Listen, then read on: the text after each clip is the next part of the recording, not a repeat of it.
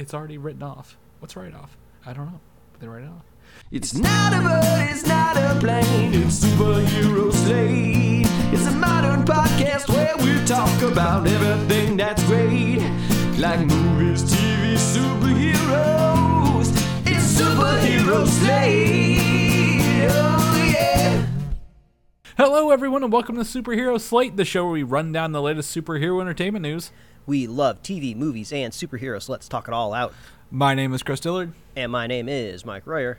And this week, we're preparing for Shang-Chi and the Legend of the Ten Rings. It's coming to theaters this week. One onion ring every day up to the release, which means we need to double down on a couple days. We have to get a couple more of those. Yeah, we're gonna have to. You ever do that with them, where you try to put them on all your hands? Like you try to put the fucking on all your hands? I'm like, we've already diverged so far off, but usually, like, I'm so much more precious with onion rings because you get so many fewer compared to like a French fry. I feel like I really have to, like, pattern out my bites of burger with like the bite of onion ring. So it increases the anxiety of the meal, but it also increases the flavor of the meal. So what are you gonna do?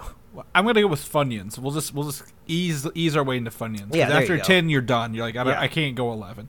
The Midnight Suns story returns after 30 years. Yeah, and Chris, I'm sure will tell us what that is because I'm out of the loop here. Yeah, exactly. And we know why you're all here this week. We all know why you're all here this week. Spider-Man's No Way Home trailer breaks the internet.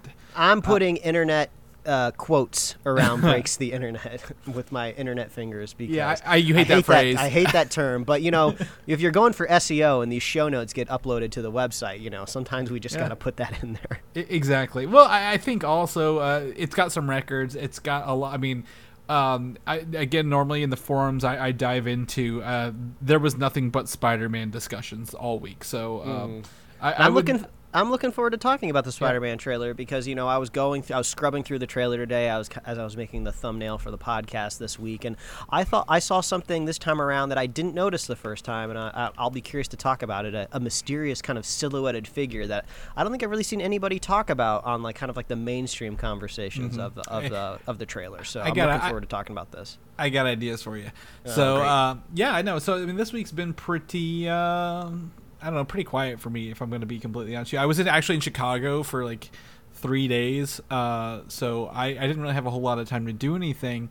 But it was fun to be in Chicago, Mike. I'll tell you, I got to take an architectural boat tour, literally when the Spider-Man trailer dropped. So that was the CEO of my company is there with me, right? And he's like, "Why is your phone blowing up?" I'm like, "There's a Spider-Man trailer, sir." You do not understand how nerdy I am.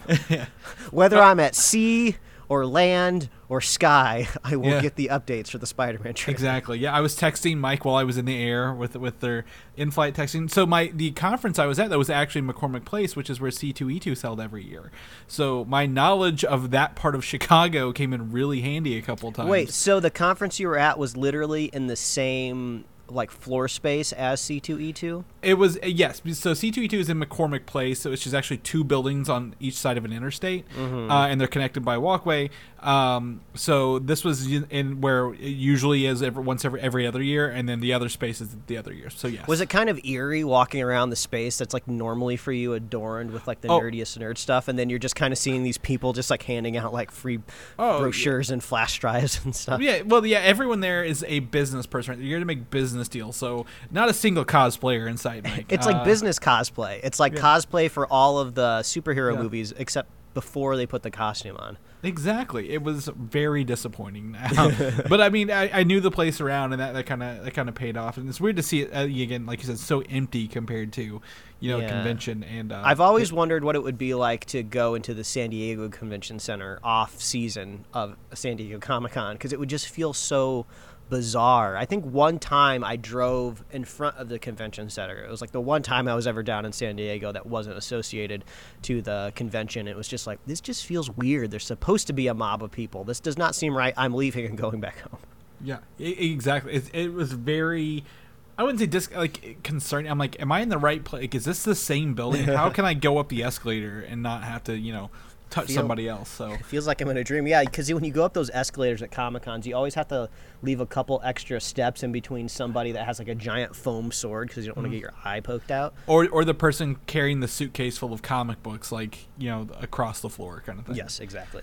So yes, 100% with that. And then during this event, also is Gamescom, I think was this week. And we don't have it in the show notes here, but the Halo Infinite multiplayer trailer came out, Mike, and they released the PC specs for it. So if there are any computer gamers, you'd probably be happy to see those details. Get ready for Halo this year, even if you don't have an Xbox. But with that, again, I did fly everywhere and I was traveling, so I didn't get to watch anything or really even relax. I'll tell you right now, when we talk about What If later, I caught it on Friday afternoon, finally, like evening. So I'm well behind on details here. But you look like, correct me if I'm wrong, is this an Arnold Schwarzenegger film? Oh, Chris, I'm so glad at least you're tangentially familiar with this film that I grew up with. I've been diving back into these movies that I have watched on repeat so many times as a kid, but I was just at that certain age where I just didn't really retain all of the information of the movie and especially like the nuance of the story because, I was so far from empathizing with any sort of adult problem. So I've been kind of going back and watching these films, and the one I watched this week was Arnold Schwarzenegger's 1996 hit Eraser. Yeah. And I am surprised I never, ever, ever hear about this movie in pop culture at all. Now, I'm not saying you out there, listener, has never heard of this movie or have seen it, but like nobody ever talks about it. And it's really surprising because I think it's a great movie, and it actually outperformed Batman and Robin and Last Action Hero at the box office. So it's just surprising that I was expecting to see it lower on the list because no one ever talks about it. It's just this really, really just perfect kind of 90s action movie where Arnold Schwarzenegger plays this witness protection U.S. Marshal that, quote unquote, works alone. And he says that quite a few times in the movie. And along with that, he has some of the best one-liners in his entire career, all jammed into this one single movie. At one point in the film, he shoots an alligator that escapes in the face and then says, "Your luggage." I mean, like, that is the type of movie that you're going into here, and it's just great. It's so much fun. The MacGuffin of the film is like this futuristic, like, handheld railgun, which back in the day in the 90s was science fiction, and like now I think it's kind of like, passe to like use like electromagnetics to like propulse like projectile stuff. So like back then it was just like so much fun. And then at one point in the movie he gets to dual wield them, and he's like, his sleeves have ripped off. I don't remember how his sleeves get ripped off to begin with, but it's just like pure Arnold. And the screenplay is just really good too. It has like this great opening that tells you everything you need to know about his character, and you even do like a callback to people that he meets earlier in the movie, and it's just great. It has I think it's Vanessa Williams that co-stars in the movie, and she like does a song for the movie. So this was back in the day where like you would get an actor in the film that was associated with music, so they could make a new track for your song that plays in the credits. It's just great. I love Eraser. It's streaming on HBO Max. You absolutely need to go watch it. It's such a fun time. There's just like, I think all the gadgets and the little things like that are what I remember as a kid. Like there's this weird kind of like cluster grenade that shoots out drill bits, which I don't understand why it shoots out drill bits, and then this rail gun, and then there's these like mini discs, right? Like everybody remembers how the GameCube games were on like mini discs. Well, like before the GameCube like made those like an actual thing, like those used to be the futuristic CDs, and like those play a part in this. It's just so much fun. I can't talk enough about how just silly and just great Eraser is. But yeah, if you're an Arnold fan, if you have not seen this one yet, you have to. It's just great. I love it. Chris, have you ever seen it? Because you seem to be somewhat familiar with it. Oh yeah, I'm familiar with the film. I remember watching it in the 90s. It kind of gave me Double Jeopardy kind of vibes. Like Double Jeopardy is like a better film of this like kind of thing. Yeah, because there is kind of like a crime legal element to this movie. And like you're trying to hide yourselves from.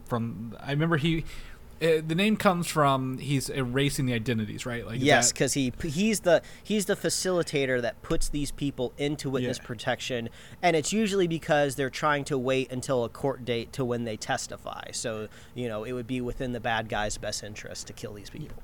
Again, not to spoil anything, and you can just say yes or no. There's a scene with a limousine at some point. Yes, there is. Okay, perfect. I remember, like, I have like They had to catch a train. That's another great one-liner. so. Oh my God. Yeah, so I do remember this because this, and then what was it? 13th Day. Was that another or 13th Hour? Maybe was that another Schwarzenegger film where he had like it's got the cover with the blue eyes on it, like something. I don't remember. Oh, that's not one I'm familiar with. So maybe that's one I need to go back Yeah. and watch. And then I did pull up here just real quick just to make sure.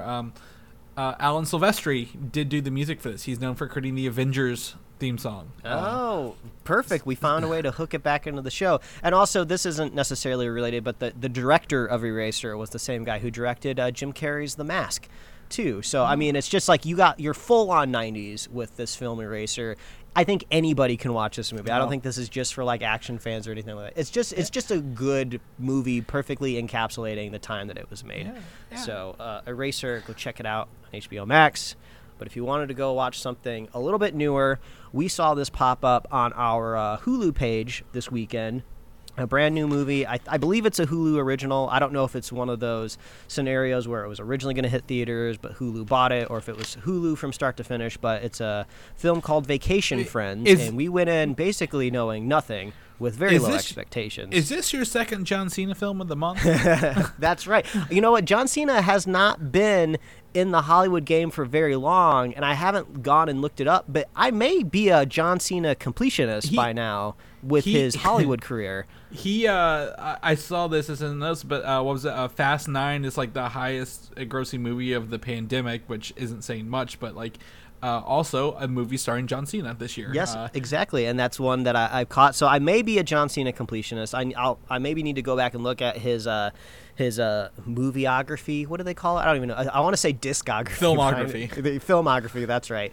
So John Cena's in it along with Lil Rel, and I can't remember the actress's name, but she's like the best friend of Issa Rae in Insecure. Correct me, Little Ray. He was also in Space Jam, I believe, was one of the. Oh yeah, that's right. So both of these guys have made kind of quote unquote tentpole movies. HBO year. Max staples for the month of July. That's for sure. But Vacation Friends is just this kind of I don't want to say romantic comedy, but it's kind of more leaning comedy with these two couples that. Kind of begrudgingly become friends during their kind of Caribbean vacation, and then how things transpire after they go back home to get married. We went in with very low expectations and had a pretty good time. It's definitely not a perfect movie. I think the reviews are kind of sitting around kind of like a 6 out of 10 or something like that. And that feels about right. But John Cena has a pretty good performance in this film where he's kind of playing this kind of oblivious kind of like strong like buff jock, which really fits his type of persona. But John Cena is such a funny actor. Like I can't tell if this is just big giant muscle man reading lines is funny or if he's adding something to it. And after seeing a couple of his films now, and a lot of them being comedies, because he was in Blockers, he was in Trainwreck, and now he's been in this. So he's been in like pretty solid comedy movies so far. So he's got the comedy chops.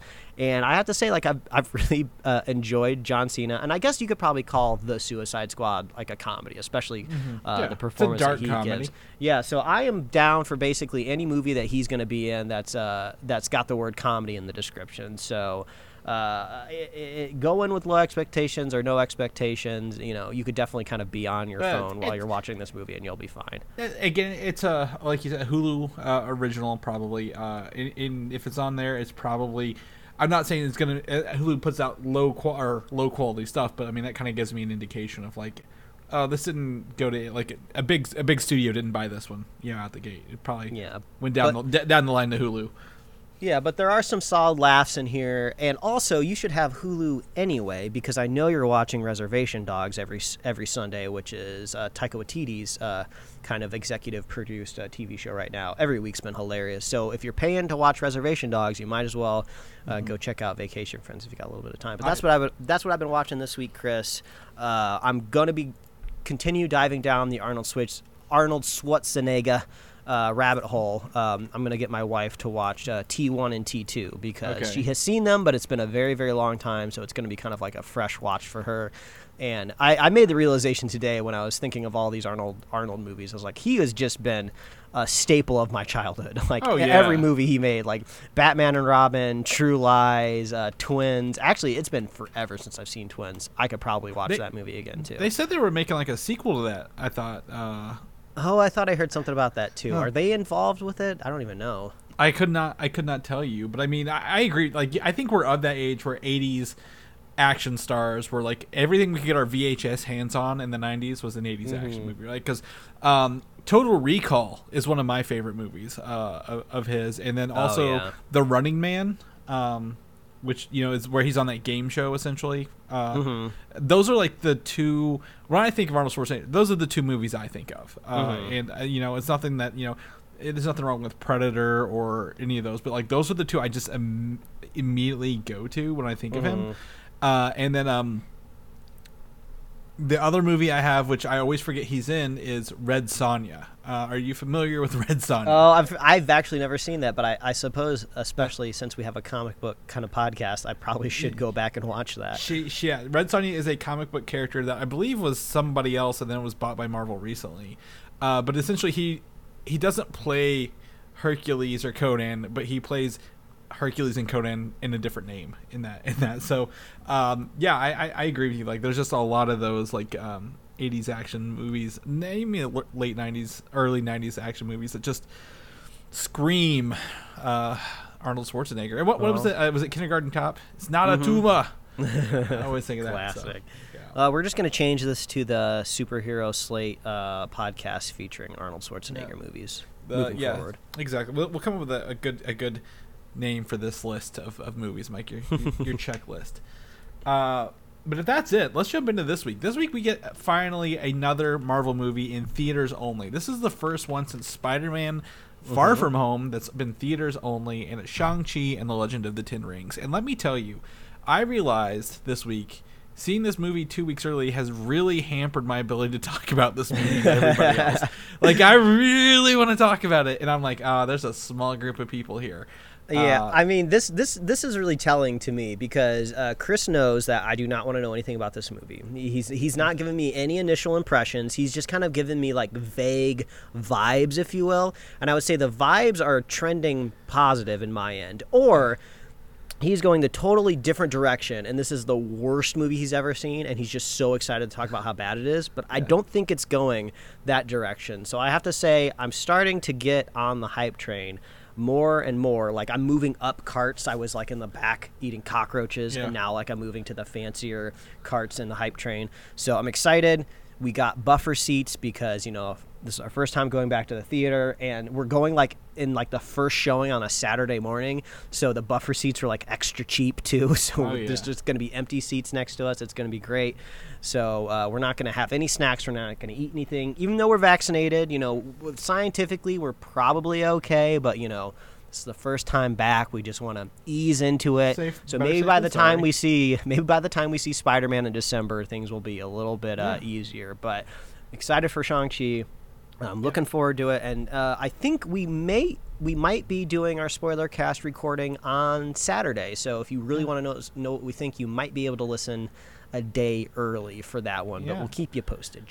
Make sure you're subscribed and check those feeds. It is a holiday weekend, so you know we're trying to maneuver not just doing podcasts all the time, but you know that's how this goes. Anytime we have a long weekend, a movie drops the Friday before. It's like the theater's playing this out or something. Yeah, or trailers drop on a Monday. You know, the day after we record the podcast, which is always a bummer. Oh yeah, that's how it goes. But yes, Shang-Chi and the Ten Rings opening this week. I will confirm myself. There's a mid-credits and a post-credit scene. and so do not get up, do not leave. You want to watch these. So that's my takeaway here. There are long credits, so if you have to go to the bathroom between the mid and the end, you're more than you'll have more than enough. Yeah, time. the VFX teams are only getting larger and larger, so it takes longer and longer for these credits to roll. Yeah, I've also not seen any more previews for this since I've been to the theater, so that's very interesting for me. Like, I don't know what they're putting out there, what else, but like again, the trailers have been very conservative in this film, which is maybe the opposite of another movie trailer we're talking about at the end of this. So I'm very excited to hear what everyone thinks of this movie. I want to know when people think when they get there. So do write us if you see it this week. Let us know. I'm going Thursday at 6.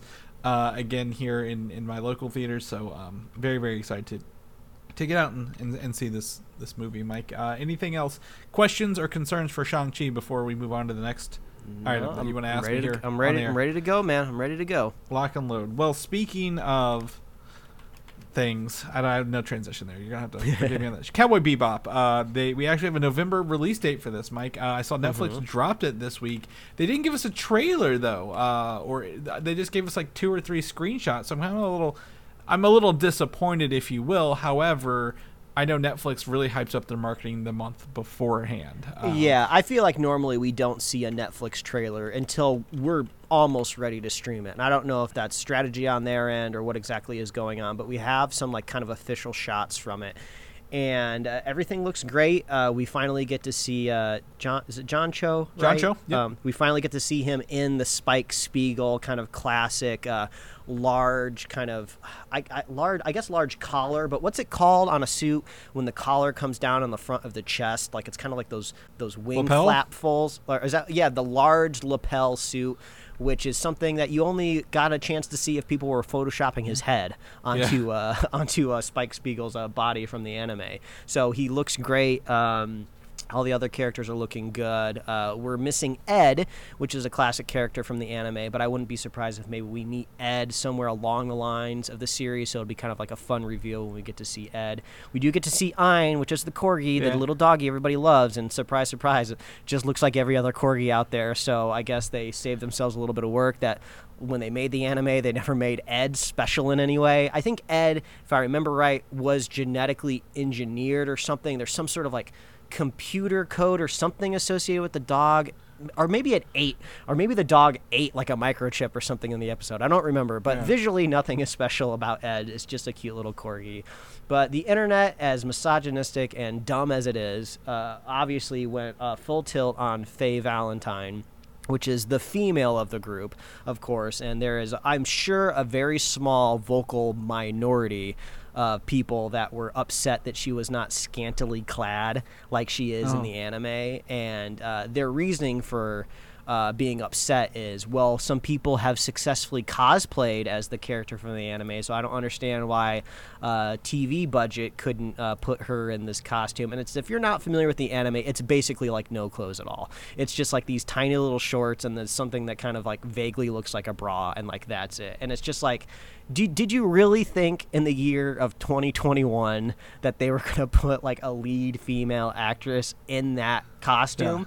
And like, excuse me for being brash here, but all I want to do is tell these people is just go jerk off and then you'll be over it, right? It's just like it's just these like teenage boys are just like, they're too much in their own hormones, and it's just like, it's super frustrating.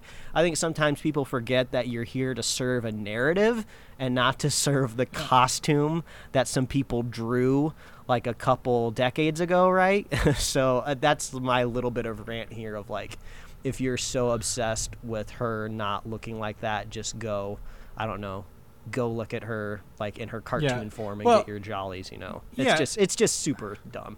Well, it's one of those things. So Netflix, again, we don't have it in our notes here, but you did confirm Umbrella Academy season 3 is wrapped. You know, they took a comic book and adapted it, and they will make some changes, right? Like the TV show Cowboy Bebop, which aired, what was it, 80s or 90s? I want to say it was the early 90s to mid 90s, I want to say 97 to 98. I had to pull it up here. Yeah, they're not going to do a 1-for-1 translation. Like, if they did a 1-for-1 translation over, that would be no good, right? Like, just watch the original at that point. So I think they'll make some stuff here. I did pull it up here. Ed, the character Ed, has not been cast yet. So they're probably leaving that for like some sort of surprise along the way. Yeah, who knows? Maybe it's like a stinger at the end of the season or something like that. But a very popular hacker character. People like Ed. And then also the this series last time the announcement, they don't have it on anything, is Chris Yost was writing the series, who created the character X-23 for Marvel and wrote most of Earth's Mightiest Heroes. The show. So to bring it back to us, I that's pretty good. So I don't know. I'm very much looking forward to this. This could be like the first time, possibly, that a live action adaptation of an anime goes over well. Right, so I'm waiting to see how that goes. I think everybody needs to be cautiously optimistic, though, because it's yet to be pulled off, right? Unless there's like an obvious example that I can't recall off the top of my head. And Cowboy Bebop has always given me Firefly vibes. If I was going to be completely honest, like it's not My Hero Academia, it's not Dragon Ball or Gundam, right? Like it's fairly easy to translate this. Like it's not like you're going wild and mad and like, oh my gosh, you got big robots or superpowers. It seems fairly tame. Yeah, that's the thing, is there's no big narrative that you have to fight when it comes to Cowboy Bebop. It's just it's relatively vanilla, right? This is almost kind of, they could run the possibility of what happened with Ghost in the Shell, which is all of the kind of the groundbreaking kind of stories that Ghost in the Shell broke. By the time that they remade it, just a couple years ago, all of that stuff was just kind of rote. We had done that stuff in pop culture like 1,000 times over already. So Cowboy Bebop is pretty straightforward. It's just kind of space bounty hunters, which we have seen in so many different iterations, just like you said, like Firefly. I'm sure Firefly, was riffing off of other animes in Cowboy Bebop. I wouldn't be surprised if Joss Whedon has been quoted somewhere saying that Cowboy Bebop was an inspiration for Firefly. So, there's not a story that they have to fight or grind up against. I would say more it's just making sure that you hit the cool vibes. Like when you watch Cowboy Bebop, you're just like, this is just oozing cool. And they're bringing back the original composer? The composer for it, so you're going to have that vibe is going to hit there. So things are looking good. They're trending up, so we're just going to hope that it keeps going up. For those not in the know, such as myself and any other listener, Cowboy Bebop was the first anime to be broadcast on Adult Swim in the United States. And people are labeled as a gateway series to anime as a whole because of how not vanilla it is, but like how it can introduce stuff to that. I would say the relatable Western themes from both definitions of the word Western, American Western, and then also just like Western kind of cowboy. So it's easy for an American audience to just kind of understand right away, what's going on. Yeah, Western and noir theme. So I feel like this is something I feel I could jump on pretty easily when it comes out and not have to go watch the original. But if I had to, I wouldn't feel like like reading stuff like that. Like when I tried to watch Attack on Titan, I did not. I don't know how the hell you adapt. I know they've kind of already tried, but it's a little too wild, I think. Yeah, it's a little wild. So so November 19th, 2021 on Netflix. So if you already got it, you're going to get it for free. And as soon as the trailer drops, we'll be able to share that with you. We're going to jump into trailers. Mike was talking about jerking in it for some reason last thing. So we're going to talk about The Kingsman, which actually mentions it straight off the bat in this Red Band trailer for the upcoming prequel film. We've not heard about Kingsman's franchise in a while. Just to clarify. It's because the character at the beginning of the trailer talks about stomach being full and his balls being empty. So yeah, right. I mean, we're not just randomly talking about, Watch the trailer, you guys will understand. That's what I'm trying to say. Anyway, yes, Kingsman trailer, something that we haven't seen in a bit. But it is Red Band, and I wouldn't say it's gory, but like the language is there, and I guess some of the scenes. We've not heard about Kingsman at all. This is a prequel. This is like World War I, I think, maybe era. Maybe because there are cars in this. Yes, so World War I era. Ralph Fiennes is in this. Gemma Arterton, Jimon Honshu, and I'm trying to think of the guy's name who's Rasputin in there. He played the Lizard in The Amazing Spider-Man. So that's how we bring this back. But anyway, this looks interesting. I again, I don't know much about the story yet, right? It still feels like a teaser trailer.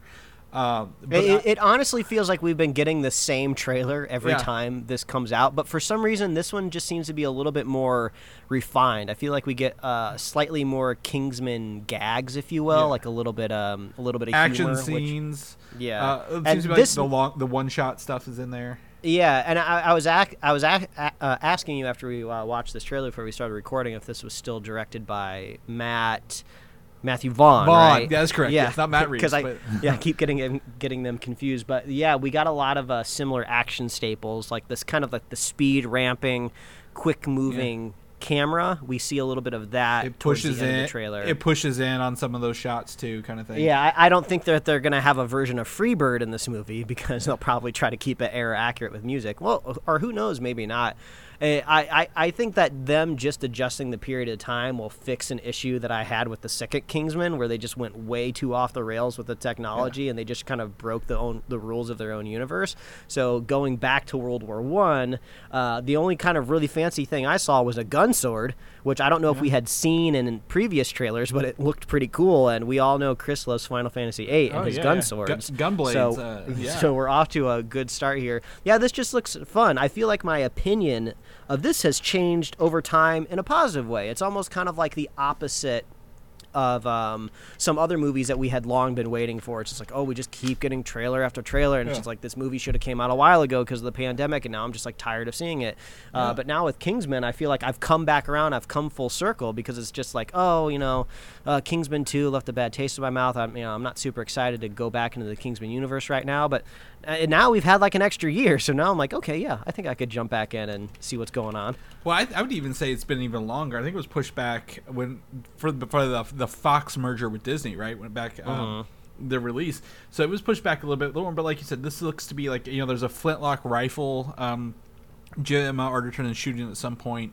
There's sword fights. Someone gets decapitated in like some sort of like one big shot move there.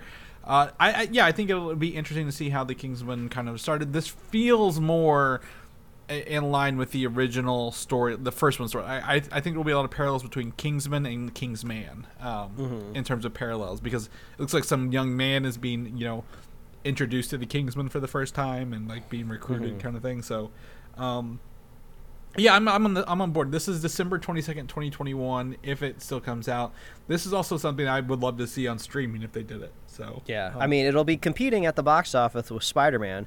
I mean, one of the biggest trailer watches of all time will be competing head-to-head with this film. So good luck. Yeah, and it's R-rated, so knowing that is like your audience is already small, right? So like we'll see how this goes. I think the Kingsman brand is still for Mike, you'd put it above Venom brand. So I think there's some weight there. So we'll see as we can. I just saw this. Chris, you devilish man who organizes our show notes, he's making you wait until almost the end of the podcast till we talk about Spider-Man No Way Home. I like the strategy, though. That's how you get people to listen to the whole show. Yeah, you suckers are listening to this, and if you want to hear that, you got to go to the end. However, we do put time codes in, so if you don't want to listen to us blather on, you can just go to the end. We don't care. That's the cheat code we offer you. Yeah, that's right. Matrix Resurrection. CinemaCon was this week, Mike, and I think Gamescom as well. It was really interesting. All these things are on at once. But the next Matrix movie is called Matrix Resurrections, which kind of goes in with Revelations and Reloaded, right? The other two titles. I saw some people bragging on the internet this week of like, oh, I guessed the title, 6 years ago of what the next Matrix movie would be called. And I was just like, this is not a far stretch. This isn't kind of like guessing the next Spider-Man title that just somehow you have to incorporate the word home in some clever way. This is just pick an R word that kind of fits the vibe of the series it's so far. something. Yeah. So if you guessed the title of this one, I don't want to say you don't deserve a pat on the back, but maybe just kind of like a quick thumbs up, like, oh, okay, good job, and then never talk about it again because it's not that impressive. It's like picking like what day do you think the Spider-Man trailer is going to drop? It'll be a Monday. We recorded on Sunday, kind of thing. So so at a CinemaCon, a trailer debuted, and it kind of showed a long-haired, bearded Keanu Reeves is what I'm hearing about this. And then also like he talks to Carrie-Anne Moss, who doesn't know who he is, and apparently like there's no memory of the previous series, but chronologically this is after them. So like all the characters have collective amnesia, or like their memories have been wiped. Yeah, or? I think at the end of 3, didn't they say like apparently Neo, the one, merged with the Matrix and they restarted everything in this peaceful time, but that's well, really yeah. about I guess what if we you got. had to use like computer terminology, like the world has been like restarted. Yeah, a factory reset, a clean OS install. Some human got out and had a paperclip and was pushing it in the back of the mainframe and was holding that red button until it reset. That actually does not seem too far fetched, because they always kind of showed these like big broad ideas and just kind of distilled them to what it would look like in the human world. Like you know, you grab like a phone to leave the Matrix, and I wouldn't be surprised if it was just like a little like paperclip. That'd be really funny. And well, it's interesting here. Again, I talked about this last time. The Matrix first came out in early 2000s, right? Like very early 2000s. Corded telephones and the internet were still brand new things. If you had a cell phone, you were rich. So now we're in an interesting world where all this stuff, technology, has jumped forward decades. All right, at least 2 decades, probably a lot more in terms of technology jumps. But like, I'm excited to kind of see how they take this Matrix world to a new level. So this is something that I've never really quite realized before. So the Matrix trilogy kind of has a lot of parallels in my personal life to the Star Wars prequels. Like the first Matrix movie came out the exact same years as The Phantom Menace. I don't know exactly how they lined up after that. Oh, it was 99? Oh, Lord. Yeah. So I have a very similar feeling, because I was at that age where like I did not understand all of the crazy, confusing stuff that was happening in both franchises. So I just, I was a child, so I just paid attention to like, the big mechs in the second and third Matrix movies, or I'm just looking at like the new colored lightsabers in the Star Wars prequels. It wasn't until years later that I realized that these movies, like, people did not like them, and then as I started to kind of like understand just like films more in general, I was just like, oh yeah, these prequel movies aren't really working out. But I have never gone back to the Matrix franchise and really looked at it in any sort of like editorial way, right? So I don't really have a connection to the Matrix movies. I just know people didn't like the second one and the third one, and I don't really know what the cultural consensus was on the whole finale of the whole trilogy. Oh, people did not like it. Yeah, I know. I just never really went back in and explored it, and I never really followed the Wachowskis kind of after the Matrix in general. Like I didn't really watch their Netflix series. I never got around the Cloud Atlas. I definitely did not watch the Jupiter Ascending. No, Speed Racer? No, I haven't even seen Speed Racer, but I have actually Racer, heard good things about Speed Racer, how that's actually good. So, like, I know of the Wachowskis, but I just do not know. I'm not educated on their film work. So, the long and the short of it is, when I go back to watch The Matrix 4, I have no idea what to expect. I don't know how the Wachowskis have evolved as filmmakers over the years. I don't know if they feel like they need to redeem their trilogy in some way. So it's all around strange and weird to me. I don't know what to expect, Chris. So, first and foremost, only one of the Wachowskis returned for this movie. Okay. So that was a big deal. Like, there were some interviews this week. They have both transitioned. They're both transgender. So they've were men when they made the first ones, women when they made the second. So they feel like there's like a lot of like, we were different people when we made those movies, was like some of the interview stuff kind of going on. So I'm interested to see, not necessarily how that affects it, but like how essentially have they as filmmakers changed as well, right? Like their experiences in life. All the Matrix movies, I did double check this, are on HBO Max for you to stream at your heart's content, Mike. But I remember watching them and kind of like, that was like my early days in the film, critiquing a little bit and the internet, but like they're full of action and stuff. But like, I will tell you what I hate the most about the Matrix 2 and 3 is like the parallels to like Jesus and like the Bible journey. Like, it is almost like one for one. They Snydered it before Snyder did. Yeah. So you kind of get your vibe of that at the first right. He dies and comes back because he's one with it. But like, I'm not saying that those things are bad, but like, it's very like heavy-handed and like how close and similar it is in that. So I'm excited for the Resurrections. Neil Patrick Harris is in this again. Keanu Reeves, Carrie-Anne Moss, Jada Pinkett Smith is returning. I'm excited to kind of see this and how things have evolved since almost I mean, 20 years later. Yeah, I guess we shouldn't make promises, but we have told the audience that we are going to go back and watch James Cameron's Avatar and then do a spoiler cast before the next one comes out. But it might be fun to kind of watch all 3 Matrix movies and kind of just sit down and chat about them for a little bit before the next one comes out. It's just I need to go back and I need to experience them again. The first Matrix was actually was the first movie I ever owned on DVD as well. So to me, it holds like a special place, right? Because like that's a huge technology turning point. Was DVDs, so we had a DVD player, and I got The Matrix. And I was like, this is fantastic. Like, this is the perfect movie to watch on a disc. So, kind of very, very excited for that. And Resurrections, I believe, is there a release date for this? December 22nd as well, Mike. That's why I had it right here. So December this year? Yeah. Wow, I was honestly expecting 2022. No, they have. This is also one of the day and dates with HBO Max. Just before okay. This is like the last one of the whole deal is The Matrix Resurrection. So we will get to watch it in theaters and HBO Max day and date. I do want to take a sidebar here, Mike. I did see an interview with what's her name, the lady who made Wonder Woman 84, the director, Patty Jenkins, and she said she was very disappointed in how HBO Max day and date released, and she'll never do it again. And I said, you made a shitty goddamn movie. You should feel bad for that, not where it was streamed, because if it was popular enough, people would have watched it somewhere. But like that was a really bad movie, and you should feel bad for that instead. So that's my soapbox for that, because I'm like, this article saying like she'll never do day and date again. I'm like, if you made a good movie, you probably would have seen results on both ends. But like you made a bad movie, and it would never have done well in theaters, as other than that. So. Yeah, that's true. The big screen is not going to change the quality of your movie overall, unless it's a big, dumb action movie.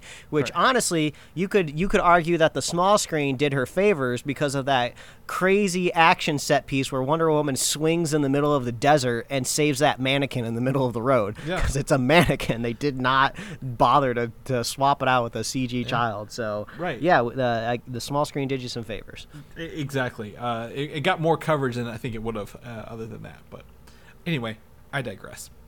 The Book of Boba Fett, the upcoming sequel to the Mandalorian TV show spinoff, is rumored to feature the live-action debut of bounty hunter Cad Bane. Are you familiar with Cad Bane, Mike? From Blue guy, cowboy hat. Yes, that's how I remember him. He's got a very menacing voice. Willem Dafoe has been rumored to possibly portray him or do his voice in the live-action series. But he had really big roles in the Clone Wars. He actually kidnapped, well, not Emperor, but Senator Palpatine or whatever he was at the time before he was Emperor. And caused a lot of problems for people, but he has been in the Clone Wars and the Bad Batch. He's probably one of my favorite additions to the universe that has not been brought over to live action yet. If they do this, this would be the second show with the big bad blue guy, because the other one's Thrawn, right, for the other show. So I could totally see them wanting to do this, because we talked about Western stuff, right, in Cowboy Bebop. He's a Western bad guy. He's got the spurs on his boots. He's got the big cowboy hat. He's got a straw, a piece of straw sticking out of his mouth at any time. He's just smooth and suave for a bounty hunter. He's a character that I'm curious how they would end up executing them, right? I hope they don't kill him, but yes. Well, if it was, I'm kidding. But if it was classic Star Wars, I think you could do a prosthetic face, pretty easily, because he's a humanoid looking character. And then minimal mouth flaps for the mouth moving, because the mouth is detached further down from the eyes. But the Mandalorian crew, the Boba Fett crew, they got the money to do a CG face, so maybe it'll be a hybrid of both. Yeah, and what is he reminds me visually, if no one's looked him up yet, the Ebony Maw from the Avengers movies, right? He looks like him, but blue, kind of. Yeah, the kind of the Squidward snout. Yeah, like no real nose, but he's still got a face. Yeah, they're just gonna take that 3D model and put a blue shader over it and slap on a hat and call it a day. Yeah. And so I'm excited to see that. Mike, you got a chance to watch the behind the scenes thing for The Mandalorian. I did. Can I talk about it? Well, so we're gonna jump into The Mandalorian. I'll put time notes here, but I know my favorite thing is they faked everyone out and said it's Plo Koon instead of Luke Skywalker at the end. So, like, did they show any concept art to make that look like a person kind of thing? They basically what they did is they had some normal kind of 2D concept art of an artist who did a physical artistic rendering of it, and then they just had this funny scene where they just 3D tracked a 3D model of Plo Koon's head onto the Luke body at the end of that final episode, and it's just roughly tracked. It's really, really funny, but yeah, that behind the scenes was really, really crazy because Dave Filoni was like playing 3D chess, because he was just like, I know my fans, the deep cut fans, know I love Plo Koon. So if we really want to throw them off, we're going to do the Plo Koon double fake, because they'll believe it, because they know I love Plo Koon, and I know that they know that I love Plo Koon. So I love that he was doing that extra level of secrecy. The Princess Bride kind of mentality. Yeah, you haven't had a chance to watch it yet. I have not yet, but I've seen a lot of articles and stuff kind of spin out of it. Yeah, well, the thing is, I'm not too worried about spoiling it, because I think a lot of the really fun stuff in it is the visuals that you get to see along the way.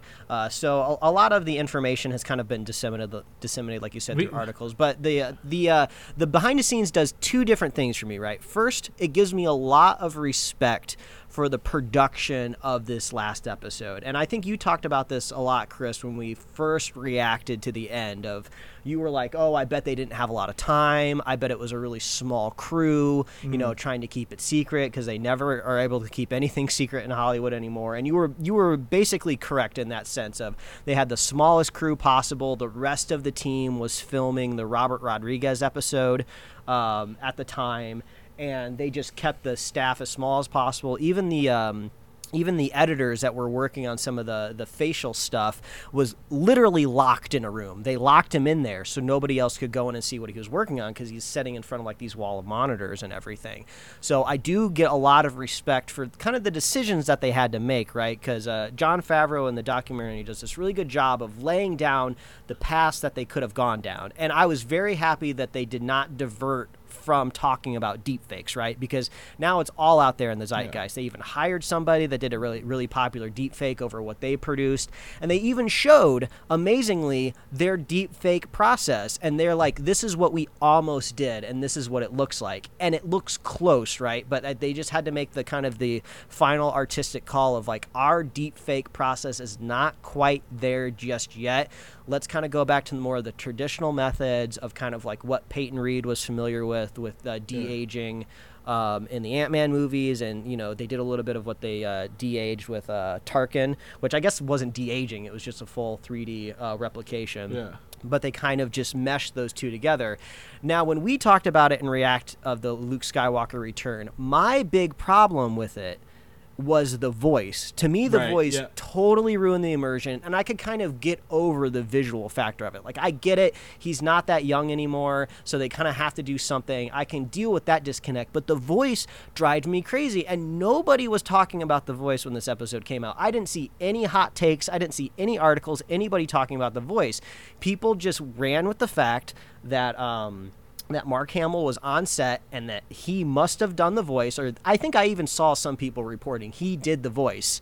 And so we just need to call it what it is. He is the same actor. He's a little bit older, but you know, he could maybe sound younger because he's a professional voice actor. Who knows? But I was like, something is not right here. This does not sound like him. This does not even sound like a human. And I was vindicated because it is not. Is a totally synthesized voice from an artificial intelligence program.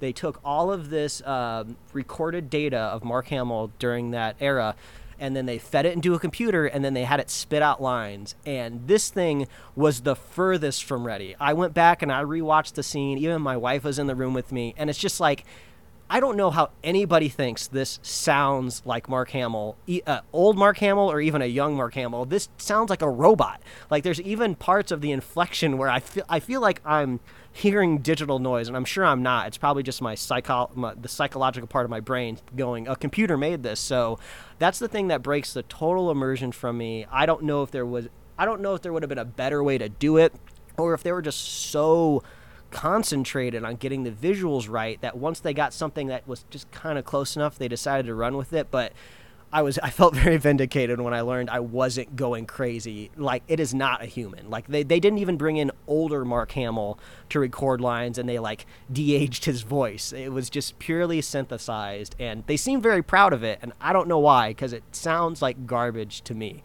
So I guess that's the biggest takeaway that I took from it, as a little vindication for the voice. But of course, I have to say, it's still a fascinating watch. You got to watch this behind the scenes just to see visually everything that they did, and so much thought went into it. Like they even thought about like how would Luke Skywalker after Jedi fight, right? Because they even mentioned that like, you know, we've seen Ahsoka fight, and Ahsoka is technically Luke's senior. She's actually been trained by like real Jedi Knights in their prime. Like Luke would just kind of be adapting to his own fighting style, and I was really impressed that they were thinking about things at that granular level. So there's a lot of appreciation that goes into this, but you know, ultimately at the end of the day, we have what that was executed. So you know, it was cool, but I did see some people online that was just like, I just wish it was Plo Koon. I think you could have just swapped Plo Koon in there.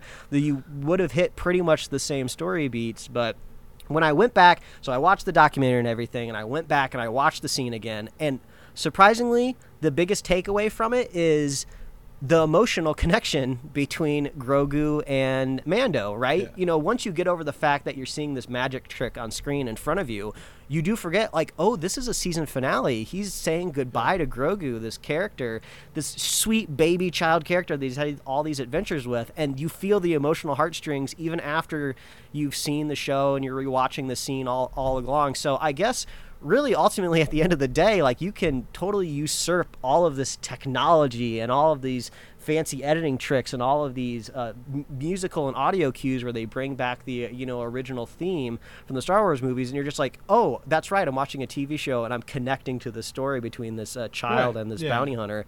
So I thought that was actually, I was like, oh, I'm surprised that actually they did what literally they were supposed to do in that scene, which was say goodbye, and it worked really, really well narratively and emotionally. So there's wins and losses, but overall the wins outnumber the losses. But yeah, go watch this. What's it actually called? The Gallery? Is that what they're calling it? The Disney Gallery's Mandalorian one. Yeah. And this is a special one-off episode separate from the other stuff. Yeah, so. Chris, you got to go watch it. It's fascinating because they show you like because they do like the motion track of what their deep fake looked like and stuff, so you can kind of see like, oh, actually their deep fake was looking pretty good. I'm surprised they didn't go with it, but. You know, they got a lot of really talented people over there. So I'm sure they made the right call for the time and the week and the hour they were making it. At the end of the day, it's movie making is corporate level stuff, right? And they were like, we've got to make calls. And hindsight's always 20/20, right? We can always be like, well, this didn't really work out well, but that's good. And it's funny because like one of my favorite Star Wars character is Plo Koon as well, from the prequel era. So. I would be in that I was like, yes, tell me he lived through that airplane crash, please. And we're going to see more Plo Koon because I would love to see that. Also, Plo Koon was the person who found Ahsoka and got her to the Jedi Temple. So I think that would have tied into that well. But, you know, it's whatever. I also like his no-nonsense attitude, right? He's just very much like the straight man. Like he's not really one for goofing around. So I like that idea of him kind of butting heads with maybe like maybe even like a Boba Fett, right? Yeah. You know, Boba Fett is like not exactly goofy, but he'll improvise and go against the rules. Yeah, very much so. Now, the other reason I like The Mandalorian in here is season 3 is rumored to be the final season for the series. They're looking to possibly wrap this up. Now, not necessarily in the characters per se. They would show up in other spinoffs, but possibly in this on a 3-season note, like a nice little quote-unquote trilogy, if you will, for The Mandalorian. Yeah, but what does that even mean for a Disney Plus show, right? We've yet to see a Disney Plus original like wrap up, right? I wouldn't be surprised if maybe a Disney Plus show has been kind of like shadow banned, like shadow canceled, right? Like, oh no, we're just not going to make another. No one really watched. Nobody's really watching Turner and Hooch, so we're not really going to make a second season, you know, and nobody cares about it, right? I don't know if that actually happened, but I would say WandaVision's pretty close. But I don't think we'll get a second WandaVision. Well, yeah, I don't think anybody's expecting it either, but we do know the character is going to persist, obviously, because she existed before the show. So it makes you think that will we be seeing Mando pop up in any of these other shows, right? The rumor people were like, yes, he will be around. Like, these characters are not going anywhere, like, kind of thing. But like, his story will focus on the Darksaber and possibly retaking the planet Mandalore, right? Because he's now found other Mandalorians. So, I don't know if season 3 was the last and they know it and they write it with that in mind. I think that'll be great. If they want to continue going after it, do 4 or 5, I could see it going 5 seasons pretty easily. Because, as a bounty hunter, you're not really limited by what you do. You can go anywhere in the galaxy at this point. I'm not saying they can't pull it off, but the first 2 seasons were very much heavily focused on the child, right? Yes. So how well can Mando do without, the child really pulling a lot of kind of the pop cultural weight, right, of the show. So luckily they started off strong, so the audience is there now, so now they can continue without Baby Yoda. The good faith in Disney Plus shows was built from ground one, day one, so that's always a bonus. The Marvel character Werewolf by Night has been in a lot of our news articles lately, and I believe I figured out why. There's rumored to be a Halloween special for Marvel in the works at Disney Plus. We did see Lego's getting a Halloween special on their Lego Star Wars. The Lego Star Wars had what was it, a New Year's or Christmas special, holiday special. Marvel's also doing the the Guardians of the Galaxy holiday special. So if they wanted to do a possibly animated Werewolf by Night Halloween special, I'd be on board with this. Like a one-off kind of thing that's like, oh, this exists in Marvel somewhere, or even a what-if spinoff if they wanted to. Yeah, to be honest, I have no idea what this is, and I'm just doing some slight Googling. To me, it just looks like Marvel at one point in time wanted to write a comic book about a werewolf, so they just made this character, and then once a character is created in Marvel, any writer at any point in time can resurrect it and throw it in an issue, and then it became a recurring character. I'm sure there might be some sort of unique origin behind how this character became a wolf, but it seems to be pretty standard stock and barrel werewolf creature, right? Yeah, I think he has the ability to be a werewolf, more the idea of Werewolf by Night. It's not just a full moon kind of werewolf kind of thing. So it might be he might be a werewolf every night, at nightfall kind of thing, rather than just full moon. Oh my gosh, okay, Chris, the character's name is Jack Russell, the dog. Yep. That is great. I mean, that's totally Marvel naming patterns, right? What's the most obvious fun name that people will recall over and over again? Well, it's him, Jack Russell. The terrier? Yeah, the terrier. He's a werewolf, right? And it's just I guess that's the same. That's so funny. That's great. I was gonna say this was, I believe, 70s when it came out. I know there's a newer one called Jake Gomez, I believe, is the newest Werewolf by Night. It's in the comic books, but yeah. So Jack Russell or bust. If the main character isn't named after a breed of dog, I'm not watching it. Yeah, exactly. Well, so it was interesting because a Werewolf by Night movie was supposed to be announced and was supposed to be filmed in 2005. However, there has been no news since then. That sounds like a Sony Pictures move, right? We want to build this villain universe. Let's bring this werewolf to this. Yeah. So what you're saying is that the rumors are kind of focusing around that this might be something animated that'll come out in October, maybe? Not this October, but next year's Halloween. There was an idea that they wanted to use this in one of the TV shows, I believe, that was going on recently. I think maybe it might have been MODOK or something else, or maybe something. So they were like, "You can't use Werewolf by Night," and they were like, "Oh." I thought you were pitching to me something on the level of Beyonce dropping a secret album. How amazing would that be? You're just in the month of October. You think the next Marvel thing you're gonna get isn't until Christmas when a Spider-Man movie comes out, and then all of a sudden you see on Disney Plus a brand new live action Marvel series. I don't even know how you'd keep that on the wraps. But I feel the only way you could do it is with an obscure werewolf character, right? Because you could just kind of use fake names for everything. People would just think they're making some weird werewolf thing for teens or something, and then all of a sudden it's got a Marvel origin. If anybody can ever pull that off, I'd be really excited because the eyeballs that are just draped over every Marvel property and trademark filing are just, you can't avoid it. The other thing I can think of is if they snuck it into the what if planning and they were oh, okay. And then oh, you're making this, and oh, it's for what if, and then it never released. Oh, where did it go kind of thing. Yeah. If it's animated, I guess there's less eyes, right? Because continuity-wise, people aren't looking for the animated things. But this could be like a fun way because when I was doing my cursory googling, I saw a couple of thumbnails of people suggesting that this character might pop up in Moon Knight. So that would be kind of a fun way to like kind of backdoor the character into the universe. Oh, they were introduced kind of. Yeah. So. Yeah. I think there's a lot of opportunity here, and if they do a Halloween special, I think that's fine, and then it doesn't take up like a movie slot down the road, I'll keep my eye out for Jack Russell. Yeah, at night, only by night. You'll never know during the day. But that ties into Marvel's focus on magic and mysticism. Seems to be taking a really, really huge upswing lately, because including Werewolf by Night. This topic, the Midnight Suns, and another trailer we'll talk about at the end of the day, seem to focus a lot on magic. So the Midnight Suns at Gamescom, we had a trailer for a previously unannounced game that is a tactical RPG. And this is based on a 90s comic book called The Midnight Suns, SONS. And this is The Midnight Suns, SUNS. So have you ever heard of the franchise XCOM?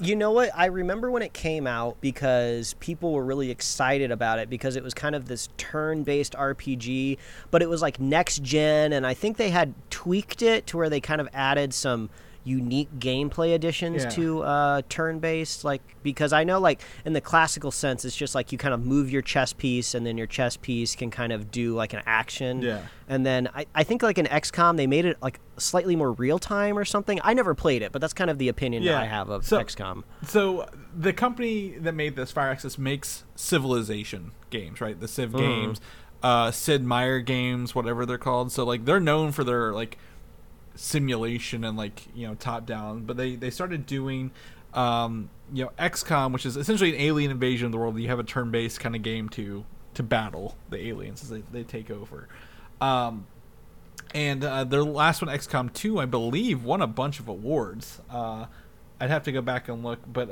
so they were in theory to be working on a Marvel game, and lo and behold, out of nowhere we get the trailer for Midnight Suns, which, as I told Mike, is set to a hell of a cover of Metallica's Enter Sandman. And it gave me a lot of Diablo vibes, if I will. Like the villain, Lilith, looks like a Diablo character. And while this is purely a CGI trailer, gameplay will be shown on September 1st on IGN. There's a lot of magical characters, and there's a lot of regular superhero characters, including, I believe, one of the first times we've seen X-Men in video games in a long, long time, alongside the Marvel, because Wolverine is right there. Like at the I mean, this is a motley crew for sure. I mean, I know the characters. Well, I'm sure the roster will be different. Like once you kind of do pre-order DLCs and stuff like that or whatever. But it looks like we kind of got Wolverine, Iron Man, Blade, and Ghost Rider for now. But yeah, this game looks sick. It's got kind of like this kind of badass, like glow in the dark felt, 90s Spencer's poster vibe all over it to me. I'm really curious kind of on the business side of things, right? Because, when you make a Marvel video game, since they don't have their own video game studio, it could go one of two ways, right? Either somebody at Marvel is like, I want to turn Midnight Suns into a video game. I'm going to, shop this around to see who wants to make it. Or a video game company approaches Marvel and it's just like, we want to make a video game and we'd love to license your IP. What can we have? And then in that scenario, I love the idea that they're just like, oh, we can do the Midnight Suns. You'll let us do that? And they're just like, yeah, you can do that. Yeah, well, exactly. Well, so there is Bill Roseman is in charge of Marvel games. Marvel actually has a games portion where they don't make their own internally, but they do license them out. Marvel Future Revolution is a game that's kind of like, I think, World of Warcraft that just dropped on phones. I've been playing it. I don't quite get it, but I'm not a Warcraft person either, right? But what's interesting, this is was it the third or fourth big console/PC game in the past year to kind of be announced, right? Like we have Marvel's Avengers, Guardians of the Galaxy is dropping in October, and then this is dropping in March. And there are 13 different heroes, or 12 Marvel heroes, right? So you mentioned the magic ones like Blade, Ghost Rider, Magic, Nico Minoru, she has a thing, but you also get to play Iron Man, Captain America, Wolverine, Doctor Strange, in Captain Marvel. But the Hunter, the main chick that they kind of awaken in the trailer, she is your character, and you can customize her how you want to be. So that's like your main character, then you can control the other ones throughout the thing as well. Yeah, because like she's like the daughter of the villain, right? Is that what what I remember from the story? Yeah. Lilith's forsaken child, and the only hero to have defeated her, it says. So yeah. So, but what this game could be really cool. It could be really fun. You know, I don't play video games as much as I used to, so I'm always kind of thinking of the strategical like brand side of things of like Marvel in general, where they're just like, oh, let's get some of this Blade kind of Ghost Rider stuff back out there in pop culture, because we're going to be hitting this stuff up in our cinematic universe soon, you know, and we want people to not forget about how cool these characters are. So maybe now's a good time that we kind of license this out. Yeah, the Midnight Suns, again, are a 90s thing, and they had all these characters. Doctor Strange, I think, joined later, but like I think it's very interesting that they're using the newer Ghost Rider, the one from the who drives the car instead of the motorcycles. Mm-hmm. Like, it's not Johnny Blaze version. So I think it's the biggest change. But yeah, so like I don't know who approached who about using the magical side of this, right? This team. But it's very interesting on that. Yeah, I am really curious, because for any game studio, like putting Marvel characters in your video game, it's kind of almost like a cheat code, because you get automatical brand recognition, right? So was this game studio like, oh, we want to make like a turn-based game like XCOM, so let's make one. And then, you know, the next meeting is just like, do we really want to make brand new characters, a brand new IP, or should we just like license something? Yeah. Oh, let's license something. The next meeting is just like, okay, who are we going to license? Do you want to license DC characters, Marvel characters? What should we do? And it's just like, well, let's approach Marvel. Yeah. And then once they find out they're going the Marvel direction, like, do they just like pick like what characters they want? Like, did they throw like Ghost Rider, you know, and Blade in there, and then somebody at Marvel's just like, well, you already kind of got like these two like kind of magical characters. Why don't you guys just do Midnight Suns? It's like, oh, that's cool. And then that's where the theme goes. Like, it makes me think that like maybe it just not from day one they knew they wanted to use all these characters, but it could have been like a progression of just like, okay, this is cool. This is where this is going. But either way, the trailer looks rad. Like, as a cinematic, I mean, super cool, right? Yeah, fighting villains, like bringing someone to life and seeing all this. Look, I mean, this is really cool. And like I said, the cover of Enter Sandman was really, it really just kind of kicks in there. But I'm excited to kind of see the gameplay and how this plays. I have XCOM 2 on my Xbox, and I think it was like free at one point or whatever. I think the difference is when you mentioned DC, I forgot about this. DC is owned by Warner Brothers, who has their own game studio. Oh yeah, that's right. So I think they're probably not games. Licensing. Yeah, like the upcoming the Suicide Squad versus Justice League game and the new Batman movie. But I'm excited to see kind of where this is, and you know how they kind of dove into this, because I'm excited for Diablo. I'm really on the fence with how Blizzard and the whole political thing is going on with Blizzard right now internally as a company. But I would totally throw my money at this right now if they said, yeah, we're going to do Marvel. And then, oh, yeah. When I saw this, I was like, oh, this has Chris's name plastered all over it. Yeah, so very, very excited for this. But this is coming out March of next year on all major consoles, including PS4, Xbox One, PS5, Xbox Series, and PC. So we'll be talking about that later. Real quick before we jump into some of the bigger stuff here, I want to talk about the Black Panther Wakanda Forever. They are currently filming outside, so there are a lot of photos coming out of this, right? Correct me if I'm wrong, because I'm forgetting. Is this the next movie or the Disney Plus series? There's no... the Black Panther Disney Plus series is not in progress right now, so it's just Black Panther 2. Gotcha. Okay. For all intents and purposes. Mm-hmm. So we have Martin Freeman on set, who seems to be rocking a full-on... gray beard now, more than his younger look. And also, Chris, you told me earlier, lapels, big lapels, they have returned out of the Cowboy Bebop universe onto Martin Freeman's suit here. Yeah, and then there have been other things, like, you know, there was like a first look at Ironheart, but like she's just like in a jeans and a shirt. I'm like, this could be her walking down the road. Like, there's no real hair. But, you know, Martin Freeman, you know, playing Everett Ross, returning, looking like, you know, he's gone through a blip where half the people in the world disappeared. So, I'm excited to see this. You know, we are, I believe today is like the 1 year of Chadwick Boseman's passing, sadly. So, man, I can't believe how fast they've kind of turned this around and are filming, and you know we'll have it. You know, yeah, I wouldn't be surprised if Martin Freeman's character kind of adapts a bit of like a what word am I looking for when you when people are hired to kind of liaison between countries. Why can't I think of the word? Man, it's like a governmental position. What's it called? Why can't I think of it? I don't know what you're thinking of. So. Oh my God! Wow, it's one of those words that's right. Either way, I feel like he's going to be integral in Wakanda, kind of reaching out to the rest of the world, and he's going to be the political in between there. Yeah, because I mean, technically, Wakanda opened itself up to the world, and then everyone was gone for 5 years at least, if not more, and then now they're all back. So I have no idea where this movie's going, man. Like, I am completely in the dark, and I don't know, so I'm excited to kind of see kind of what's going on with it later. So I'll keep you posted. You can see that image if you click on the link in the show notes. All right, now for the real fun stuff, Mike. Spider-Man No Way Home. We got a trailer.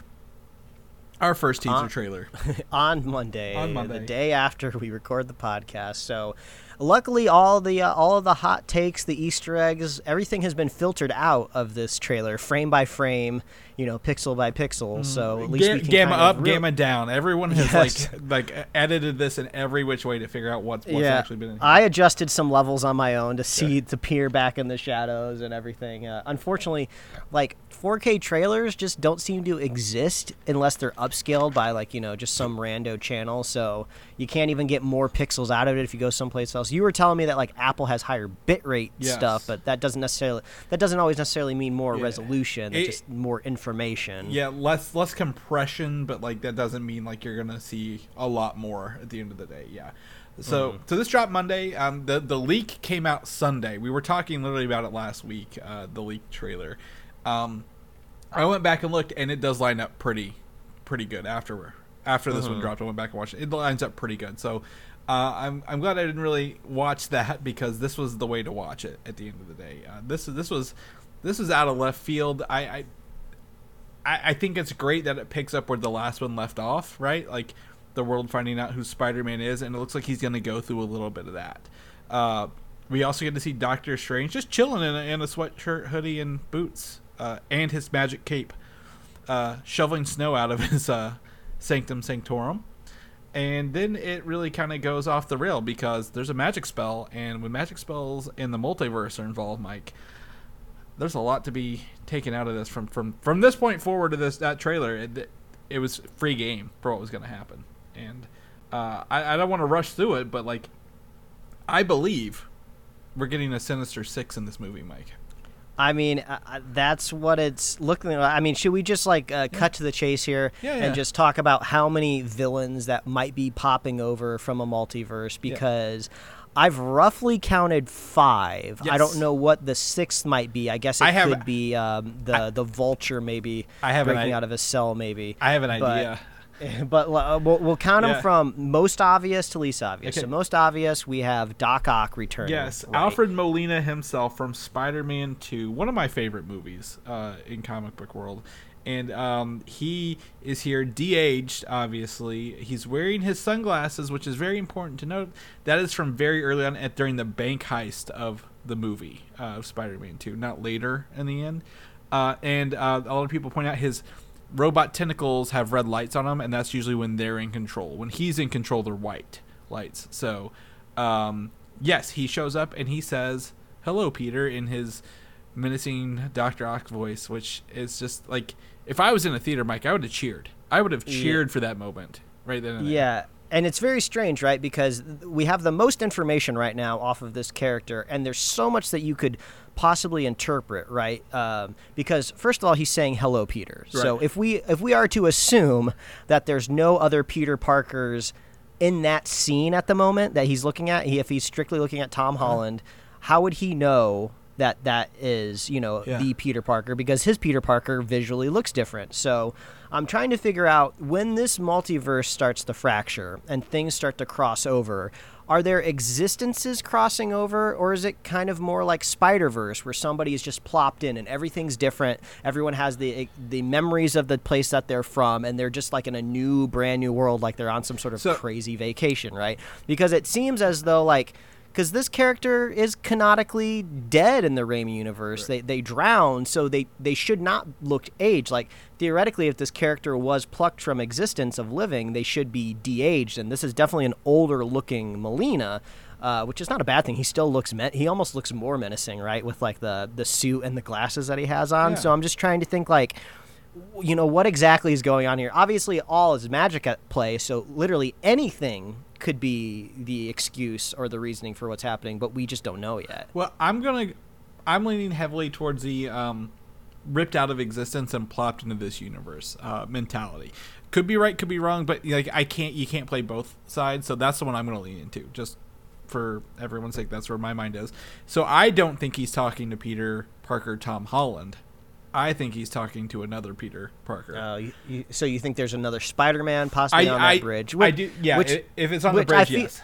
Yeah, and then that goes into like the trailer progressions, right? Do we think the second trailer is going to show us another villain, and then maybe the final trailer will finally get a look at like another Peter Parker, right? To really get the hype going to sell the tickets. Well, I think we should go ahead and talk about the second very obvious villain, which is the Green Goblin, because we get his laugh and his pumpkin bomb.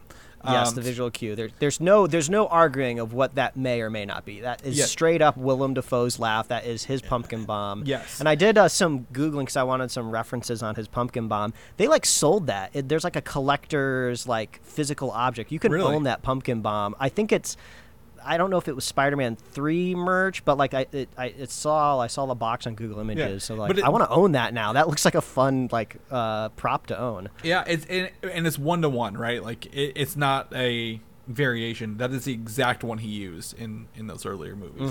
So I think that gives me confirmation that at least Tobey Maguire is going to be in here at some point. Like if nothing else, these two things show Tobey Maguire's universe, his villains, both dead villains at different times, are in this movie at some point. Yeah, and I would say maybe our next villain, arguably not quite as obvious, would probably be the Lightning, right? Yes. Electro, which we have seen rumors. I think there's even been like possibly some leaked pictures of Jamie Foxx. Yep. So I think Electro is not a stretch to say there. Yes. So my assumption is, and even Jamie Foxx, I think he had some tweets up that are Instagram pictures like up that were taken down, a year ago. Oh yeah, I think I recall something like that. Yeah. So I don't think we're getting the blue Jamie Foxx. I think we're getting another Universal Jamie Foxx who happens to get electrical powers in a different way, and he will look more like the classic Electro, like maybe a green jacket with yellow highlights, and he'll use yellow lightning instead of blue lightning. Well, yeah, because the lightning we see in this trailer is very yellow. Yes. It's like unabashedly yellow, right? Because lightning, I think more realistically is white, or I would say maybe more of a blue interpretation when it gets set to film. This is very much color graded in a yellow direction purposefully. Yeah, so, I 100%. I think if as we kind of lean into the second the Amazing Spider-Man universe, Jamie Foxx is a strong candidate. Now, along with those lightning shots, I think we get a candidate for a fourth villain. Yes, this one is much less rough. Like we said, we're going in reverse order, and I'm assuming you're going with Sandman. Sandman, yes, because there is. Electro controls lightning, not weather. And if you look at this, he's hitting huge debris of dirt and sand in both of them, in both instances. So I would believe they possibly maybe the villains are teaming up to take down different Spider-Man throughout this world. Maybe. And this one's like even like there is a screenshot right where he hits a big hit of dirt and this big column of sand comes up, but for like a brief second, for one frame, it almost kind of looks like rounded shoulder blades. Right now, it's very amorphous. We could be looking into this. Some people think that they're seeing Mephisto in this, which is like, what are you doing, people? So people obviously can look into this more than they need to. But yeah, it is getting Sandman vibes. Now, if it was just that one scene, but we do see that other lightning bolt, and there is a lot of kind of like sand a tornado, around, like a cop car or something. Yeah. So it's just like, I think we're leaning Sandman. And The last one, I think, is what I mentioned at the top of the show, this silhouetted figure, which I tried to raise the brightness. I did a screenshot, changing the gamma. I just see more large blocks of pixels that did not help. I don't know what this thing is. So this is the lizard. This is the Amazing Spider-Man's lizard. This was the first thing I went to when the trailer dropped. There, Peter Parker is standing there in a suit and tie, and then something looks like it takes a swipe at an energy barrier behind him, right?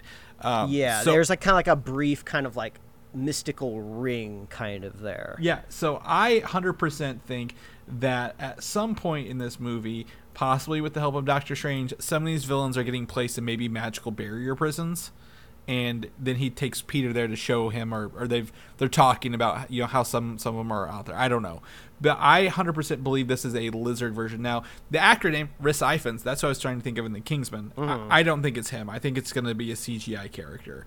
I've seen a lot of really stupid theories say it's Venom, and Venom's not in this movie. Don't get your hopes up. And if it was, that wouldn't be what Venom does. He wouldn't swipe at something kind of like a lizard, like a feral animal would. So I believe this is the lizard, and he's being protected by Peter's being protected by some sort of magical barrier, and that's what he kind of swipes at in this shot. What do you think after your breakdown? And I mean, it's a muscular silhouette, and that's about all we can see. It's humanoid in shape. I feel like even if it was intended to be Venom, they probably wouldn't show us tendrils off the bat. Like I said, I don't think it's Venom either. The lizard makes much more sense with what we've seen so far. But if you count the numbers, Chris, that's 5 out of the 6. So who's going to be our magical 6? Is it going to be Mysterio? Is it going to be the Vulture? Technically, I guess it could be Scorpion. Those would all come from like Tom Holland's universe. I have a theory. Okay. I believe there's this book from Ultimate Comics called Ultimate 6, which is their ultimate version of the Sinister Six, right? Mm-hmm. They have 5 villains, and Spider-Man is the 6th villain on this team.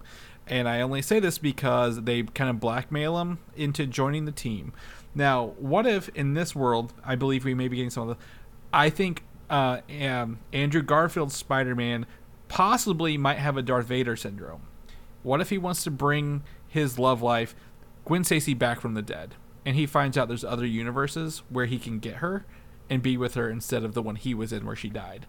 So what if, now this may change throughout the movie, he may start off as a villain looking at a way to get Gwen Stacy back and be with Gwen Stacy for life, and then he may see the error of his ways throughout and then turn over and it'd be 3 versus 5 rather than 2 versus 6. But I could be way wrong. I will gladly not say this is correct. But what if Peter Parker, Andrew Garfield, that Spider-Man was the 6th version enemy of the Sinister Six? So I don't necessarily think, some of the story ideas that you have there are not exciting, but the only thing, the main vibe I'm getting from this, right, is this is all accidental, is what I'm seeing. Like a spell gone wrong, or, Loki could also possibly be involved with, the branching of these multiverses, right? And everything just is like cataclysmic, right? It's just one big universal accident and everything just crashes into each other. So for me, I'm finding it hard narratively that any one of these characters from another universe just automatically lands in our kind of MCU and starts making plans, right? I feel like you almost got to be there at least for a couple weeks or a couple months or even longer to kind of start making these connections with these other villains and like making a plan and everything, because it just seems like all of these villains would just go the selfish route like right away to be like, I'm looking out for myself because I don't know what the hell's going on and I'm a bad guy, so why do I care about anybody else around me? I'm out to get mine. So I'm just trying to figure out like, how does this all work? Which kind of leads me into this idea that I was talking about earlier, where like when these characters get pulled into this universe, like maybe their mind's not quite right. Like they don't really know where they are. They don't know that they've been transitioned into another universe. Maybe magic is play, so they just kind of fall back on these like normal primal urges. Like that's what I'm thinking. Like I love the idea of like Spider-Man being the 6th and being put up against his will, but in that comic book, like don't they want him to like rob a bank or something like that, or like so I'm just trying to think like the stakes would just be so much higher in like a multiversal crash scenario. Well, right? I think if you look at the comic book, yes, it's to like take on the Ultimates or government stuff. But like in this situation, I don't think it's a cause like two universes are meeting one, because all these characters have essentially been killed before, right? In one universe, Goblin's dead, then Dr. Octopus is dead, and then Sandman's there, right? Like, how could all three of them be here together? I don't think it's as easy as that universe and this universe are merging, because they would technically be dead. And my guess is they probably, you know, they're all teaming up at some point. The Goblin bombs are with Dr. Octopus on the bridge. The lightning and the sand are together. I don't know about the lizard, but like, you know, and it does make sense that we're seeing those two things together, because Doc Ock and Willem Dafoe's Goblin would theoretically know of each other from their universes, and they could have possibly been transported at the same time, right? Like right next to each other. I think what the common through thread is here is all of these characters all have grudges against Spider-Mans, right. And so all of these Spider-Men, if you will, are going to congregate. Thus, all of the villains would congregate towards the Spider-Men. So, I think it's going to be just more of a primal urge of, like, defeating my archenemy, and it's not necessarily going to be motivated by anything else. Like, it makes more sense in the Spider-Verse movies that the Kingpin was kind of controlling all of this, and he kind of wanted to bring his wife back, so he had all of these motivations, right? I just feel like the only motivation these villains are going to have is kill Peter Parker because, like, he's made my life miserable. Well, they're all... Again, I'm going to lean the other. I think they all know they're dead or about to have died whenever they're pulled into this. So they want to make this their new home where they can live, and they have to do it without Peter Parker. Yeah. So I agree with you. I do like that idea. I love that idea of they're extra pissed off because they're dead and they know it, and they're coming back from almost like an afterlife situation. That would be crazy. Yeah. I don't know exactly how that works in like a multiverse or whatever, but that would be really cool. They've got to set some rules in this movie early on, I think, is kind of where we're at. Like, where do these people come from, and what is their motivations? And then I think we'll go from there. I don't think Vulture, even though he's the villain of the first movie, I don't think he is the... I don't think he's got the gumption to kind of go after Peter Parker in this world, right? Like, he even kept him safe from the Scorpion guy in prison. So I don't know. Maybe, like you said, maybe they are even. He's like an honorable criminal. He could be in it for a little bit. I honestly don't know. So I think we're gonna find out and see. But I'm very interested in this. I think. Yeah. What's the over? Okay, so I think another big thing that I've seen on the internet is some people are a little perturbed on the callousness of Doctor Strange. Right. So that's what I've been. So let's seeing. Let's go back to the causation of this event. So that Doctor Strange, Wong says, "Don't do this spell," and then Doctor Strange's like, "Okay, wink, wink, I won't." Mm-hmm. I don't know.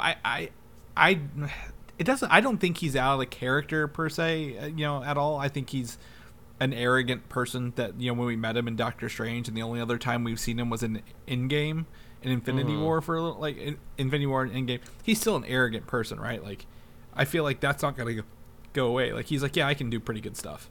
What do you think? Well, also, like, on the cosmic magical scale of things, I feel like making the world forget who the identity of Peter Parker is, I feel like it's a relatively easy spell, I guess, from all of what we've seen, right, for a wizard to do. Like, you're really just only affecting, like, a memory. You're not really touching, anything else. So it could be a relatively simple spell, especially for the Sorcerer Supreme, Doctor Strange, right? And also, they did save the universe together, so there's a kinship there as well. And, we have seen Doctor Strange be cocky in the past. But also, like, people might want to be okay with the idea that at any point in time, maybe these characters could drastically change at any given time. Mm-hmm. And hopefully it only trends in a good direction, because the exact same thing happened with Thor, but nobody's really complaining about it because it went in a great direction. We love goofy Thor. We don't want serious Thor back. Every once in a while it's okay for him to be serious, but he seems to be trending Doctor Strange for the most time. Like you said before, the only other time we've seen him outside of his own movie,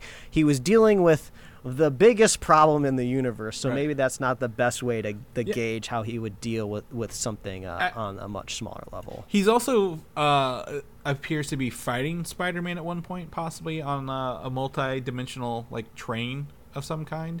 So what if the other process is he made everyone forget Spider-Man, including himself? and that's maybe why he's fighting him later. He's like, oh, I don't know who you are. Is that something that you can see possibly happening? Yeah, maybe. I think Because I think the really big question here, right, is did all of this happen because Peter stepped into that kind of salt circle, that summoning circle, and then he messed it up? Or was the background, like, kind of cosmic multiversal collapsing from Loki what affected the universe? Because my kind of theory is that normally this spell is very easy, right? Yeah. You know, very easy to do in a normal flat line universe that Jonathan Majors / Kang has created, right? Yeah. This spell goes off without a hitch all of the time, right? But maybe Wong earlier, the reason he says don't do this spell is like, oh, we've been getting some weird vibes lately, just out of nowhere. Things seem weird. Maybe we should be careful on some of the magic that we do. The universe just kind of feels off. My sorcerer vibes are tingling. Things feel weird. I'm Wong. Well, I'm telling you, Doctor Strange, to chill. And he's just like, no. I do this type of spells all the time. We have not gotten any memos down the line. No urgent emails that tell us that the multiverse is breaking. So he does the spell, and lo and behold, oh, I didn't know the universe is fractured. Now things are starting to seep in. That's kind of my theory, at least. I don't think Loki will tie into this one based on what I've seen. I don't let me clarify. I don't think we're going to see his face, or we're even going to hear his name, or even like Jonathan Majors' face pop up. I think they're just going to be like, something weird is happening that's unexplained. Right. Well, possibly not. I want to know where the title No Way Home fits into this. Right. Is this even the main Marvel universe by the time Peter the spell goes off, like, or does he get put somewhere else, kind of thing? I'm just curious because again, the title's No Way Home. Maybe Peter's universe hopping instead, and we're looking at it backwards. I don't know. Like, there's yeah, that could be, because there is a pretty interesting montage at the beginning where Doctor Strange is like, there's like a bunch of trains that are in a kaleidoscope pattern, and Peter's on top of the train. Like, where does that fit into the film? We're not really talking about that narratively. So, yeah, you could be totally right. Yeah. Maybe they're jumping between different universes. Yeah, there's a lot of questions here with that. I'm not going to pretend I know all the answers, but like, my question is, why is Strange still wearing the Eye of Agamotto if the Time Stone's destroyed? That's true. The Time Stone's not in there. Maybe he just has to put up the impression that he's still collecting. Or maybe, honestly, it could just be a Marvel one-off quip, right? Like, I just like the way it looks. Yeah. It could be something as simple as that. Yeah, it's just curious about that, because that's interesting. I mean, again, frame by frame by frame, every detail. Even Peter gets knocked out of his body at one point. So, I feel like last possible character that we need to broach here is, do you think that's Charlie Cox slapping down the files, and he's going to be Peter's lawyer? If he is, that's not him slapping down the files. There's an establishing shot earlier where two people are walking into the office. One person's wearing a white shirt and a black tie. He's the one who slams down the files. It's the same. It's the same shirt, same body. Yeah, I agree with you. But also, I would wager to say, if you were a lawyer, whether you're a superhero or not, and then all of a sudden you're thrown into a universe, what's your main priority? To go back to work or try to figure out how to get home, right? I don't think you're just automatically just going to like start, defending people that you literally have no idea who they are, you have no relationship with, and you're from another universe. It's just weird, like, right? Well, like, why would Charlie Cox just start studying law again? Like, wouldn't he just like slap on the Daredevil outfit and just go beat people up? That makes more sense, not for him to be a lawyer. I think it would, if he knows he's been transported to another universe. He's just Daredevil. He's a ground level guy, right? Like, he can. Yeah, he's not gonna go back to practicing law like in that moment unless he knows he's like literally stuck there forever. Right? It seems out of character. Right, but I don't know who else he's gonna talk to. I think Netflix kind of shot themselves in the foot. Right, there's no higher power than ninjas in that universe, right? Like, or maybe a dragon under New York. Maybe he's gonna find a way to get that dragon out of New York, Mike. I don't know. I really doubt it, because the Netflix shows they're not as deep as these the movies are, and really have that. So if he's there and he's just blending in because he's like, I got to blend in until I find a solution, totally understand that. Like, he's got to find an apartment, he's got to live somewhere, he's got to He's got to Yeah. eat, but like if he knows law, he could just kind of filter into that pretty But easily. also, at the end of the day, all of these decisions and motivations make total sense if you're there for a while. But I'm starting to get the idea that all of this adventure happens at most over a week, right? Mm-hmm. I don't think the Spider-Man movie's got I don't think we're gonna get the Russo brothers style text over the screen that says 8 months later, Yeah. But who knows? Well, But, I I don't think that's Mephisto. I don't think that's Charlie Cox. Yeah, it's not. Yeah, I agree with those. I think those kind of out the window. If Charlie Cox is in here, wouldn't be surprised. But I kind of disagree. I think it would be interesting to see a time jump if Doctor Strange's spell actually works, and we're being led to believe it doesn't work. Right? Okay, yeah. So, okay, I see what you're saying. So Peter goes back to live his normal life. He goes on dates. People don't know who he is. But then all of a sudden, him and Mary Jane are or I guess Zendaya. I don't know what her name is in the movies anymore. But they're walking back from a date, and he looks down a dark alleyway, and he's just like, "What is that? What is that down there? What is that mysterious figure?" So that could be possible. Because if these villains come over and they're not if they're smart, because they were smart villains, right, throughout the movies, and they were like, okay, well, I'm here. I got to figure out why I'm here. What's going on? What's the one name they all hate? Peter Parker. So they're going to look at Peter Parker. Look at us, Chris. Yeah. We're breaking story here. We're screenwriters already. We broach the problems, and then now we come up with solutions. Yeah. If we want all these characters to meet up and work together, they need time. Bam, we just gave them time. They should have just hired us to write this screenplay. We would have definitely undercut the budget, because we would not have asked for that much money. Yeah, no, we probably would have included more Doctor Strange, but yeah, it's whatever. We would have done it for free. Just let us walk around on the set in Atlanta. It gives us a lot of juice for the podcast. Let's see the other movies. I'd really like to see the other movies they're making. Yeah. But anyway, this trailer, again, it is the #1 viewed trailer. I was going to pull up the numbers here. Spider-Man trailer views. It beat, I believe, Infinity War and Endgame were the other three that were. Yeah, exactly. I think the #2 trailer was the second Endgame trailer, I think. Let me see. I saw a graph the other day. Yeah, because if I remember right, the first Endgame trailer was a little bit of not a letdown, but it didn't reveal anything. And then the second Endgame trailer, we finally got oh, this is what's happening in the movie moving forward. But for me overall, I had to ask friend of the show Quentin Parker how he felt when he watched the trailer, because if you're a listener to this podcast, if you're a host of this podcast, you knew all of these twists and turns were coming, right? We didn't know exactly how they were going to be revealed or in what way if we'd see it in the trailer. So when I see the pumpkin bomb and I see Doc Ock at the end of the trailer, I'm just like, this is cool, but I was not surprised at all. But friend of the show Quentin Parker, he had no clue. He was shocked. He was hooping and hollering. He had all of the hype behind it. So I am very envious of anybody who has not been keeping track of this. So I won't be surprised when I see the other Peters, but I will be happy to see them, and I'll be really curious to see how their costumes look. If they've updated it anyway. Are the Peters going to obviously look older? I've seen some people photoshopping Tobey Maguire with a beard on top of on these, and I just don't know how a mask would work behind a beard. I don't think that's going to work very well. I think you have to be clean shaven if you're a Spider-Man. Yeah, exactly. Yeah, I mean, and I don't think they're going to go to the Peter B. Parker or whatever it was from Into the Spider-Verse either, where he's old and out of shape. I don't think they'll do that either. But I'm very excited to see the second trailer. We are only how many short months? 4 short months away, Mike, from this. Less than 4 months. So we were looking at that chart last week of trailer to release time, and I expect another one possibly with the Eternals. So this one will hit with Shang-Chi.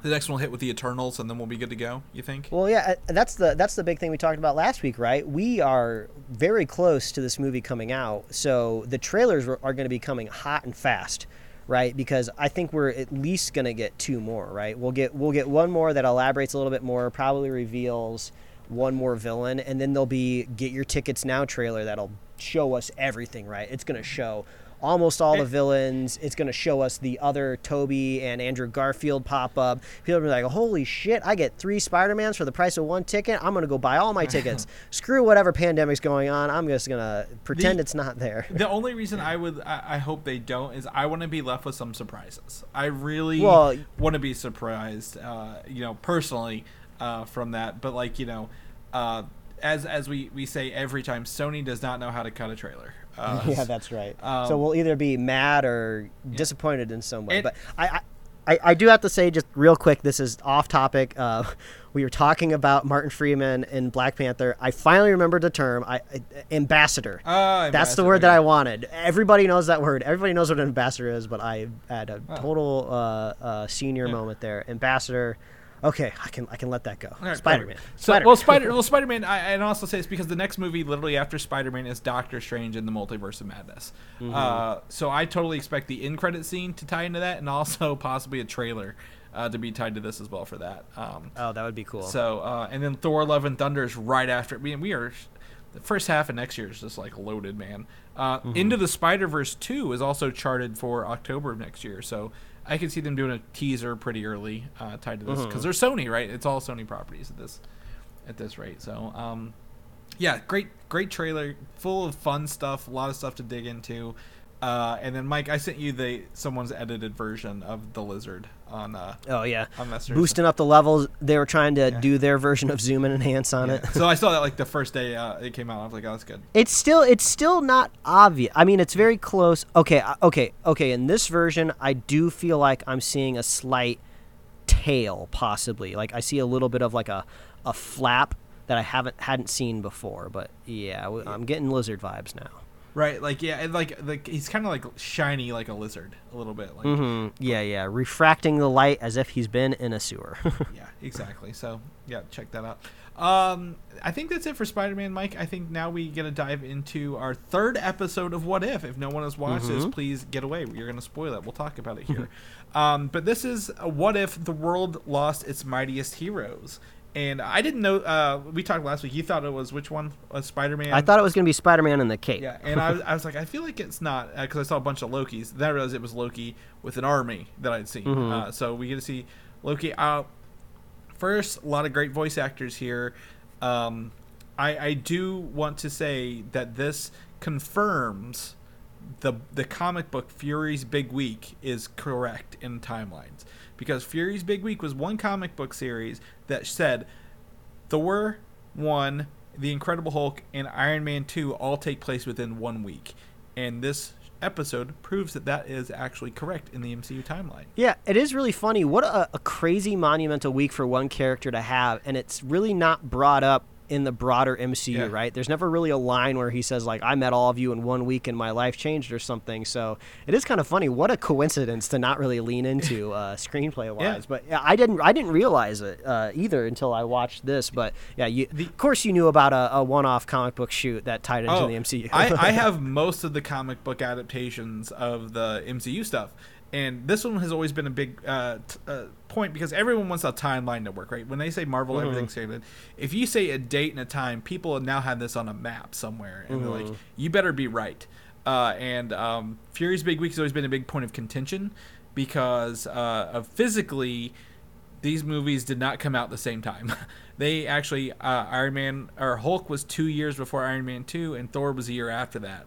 But in the MCU, they are the same week before everything comes together. Now, Captain America is not unthawed the same week either, just to kind of throw that in there. And you see that at the end of this episode. Well, also at the same, is he unthawed the same week, or no? He is not. It was much later. I don't think they alluded that he was. Well, but also as the turn of events that we see in this, things go in a different direction. So who knows? In this universe, maybe if we're talking about emails, maybe Fury gets the email a little bit sooner that the shield is out there frozen in the snow because the way a butterfly flaps its wings. But this episode is just fun. Yeah. I love this show because I don't have to worry so much about the continuity or the interconnectivity of where these things are going. I just get to sit down and watch this really fun, just literally what if scenario. And I actually really like the mystery. Once I got about halfway through the episode, I was like, who is doing this? Who is killing these heroes? I'm actually really I want to know who it is. Like, this is a big mystery, and like, oh, they're invisible, but we haven't seen any invisible characters. Who could this be? And then it ends up being Michael Douglas, and I was just like, oh, okay. Yeah. Who became the Yellow Jacket? Yeah, and this does kind of lean into the theory that like a small, capable Ant-Man can just do wonders. Like, we're not literally going to see Ant-Man go up Thanos' pants, but it's starting to lean towards the fact that that's maybe not a illegitimate strategy, right? Because he kills the Hulk by blowing up his heart. So theoretically, Ant-Man could do the same to Thanos, I believe. Yeah, he killed all of the Avengers, starting with Iron Man through an injection where he was actually in the needle, I believe, right? And went into the blood. And then he punched Hawkeye's hand, so the arrow shot Thor. Then he killed Hawkeye in a jail cell, and then blew up the Hulk in that cool scene from The Incredible Hulk where they're at the Princeton University or whatever. Yeah. That scene was so hilarious because I loved kind of seeing Mark Ruffalo retconned into that universe. Like, this is the first time it had ever happened. And then, like, you should have, like, seen my eyes when the Hulk turned into a balloon. It was, like, kind of weirdly terrifying for me because this is kind of somewhat grounded in a real world. Even the art style, even when it gets a little fantastical and cartoony, it is roughly grounded in reality. And to see the Hulk get big, I was like, holy shit, what is happening? It was really impactful, and like it was kind of funny, but also, since it's like quote unquote not real, I was just like, okay, I can deal with this. This isn't that big of a loss. So they haven't revisited that movie, I believe, in a long time since then. But I did want to say, 2 for 2 MCU movies this year have referenced the Incredible Hulk. We have these are all in the trailers. Ross is in Black Widow, and the Abomination is in Shang-Chi. I'm like, oh, they're actually really Is this the new movie? Is this the Incredible Hulk, the linchpin of Phase 4, where Thor: The Dark World was the linchpin of Avengers Endgame? This is just like a middle finger to Universal's distribution rights for the Incredible Hulk, right? It's just like, hey, we don't need your ability to distribute this character. We'll put it literally everywhere else we will can. Draw it in a cartoon and put it out there. I think again, there are two kind of sucky parts of this episode, I'll tell you right now, that make it like not my favorite so far. And this doesn't mean that's a horrible episode at all. I just want to get that out of the way. But like, one, the inciting what if incident is never actually shown. It's just spoken about. Oh, yeah. Okay, that's what I was trying to wrap my head around. So, for some reason, Janet joins S.H.I.E.L.D. in this universe. Hope. And Hope, that's what I was trying to say. Hope joins S.H.I.E.L.D., but if I remember right, from the Ant-Man movies, like, she's not associated with S.H.I.E.L.D. at all, right? Correct. So it's just like, so I agree. That's the inciting incident. At some point in time, some butterfly flapped its wings, and then she decided to fill out a S.H.I.E.L.D. application. Yeah, I feel like we should have seen that. Yeah, but I guess it would have destroyed the mystery. But they could have tacked it on at the end. Yeah, they could have. Whenever he was explaining why, they could have shown it why. They did mention that she was shot outside Odessa, which is actually where the Winter Soldier shot Black Widow. So maybe she was shot instead of Black Widow on that mission. Anyway, that was from the Winter Soldier. And then also the end is just like Loki gets to take over Earth because he was there and convinced them to let him take over Earth through some sort of means. I don't know what, but like that ending with Loki was kind of disappointing at the end of the day. I'm like, oh, this is I guess I didn't make the connection that at the end of the Captain Carter episode that Hawkeye was there. So I kept thinking that this episode was going to end with like Fury turning the Tesseract on and then getting Captain Carter. And I thought they were going to connect the first episode to the third episode. So it does really seem that each episode is its own little world, and they're putting tags on each of them. So I don't know if this is like confirming that season 2 will just be the second episodes of all of these what ifs, or maybe it'll be kind of like, oh, whatever one was like, whatever the audience responded to the most, we'll do sequels to, because I don't want to just see sequels for season 2. I want to see new ideas.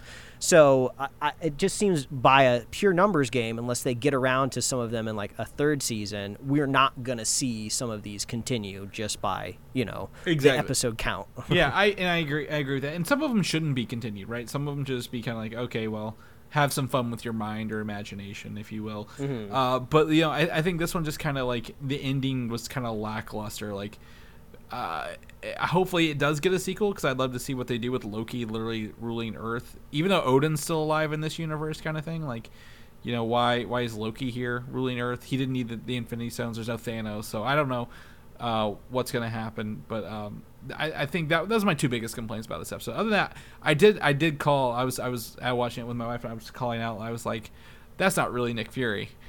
That's Loki doing like some sort of imagery trick to get.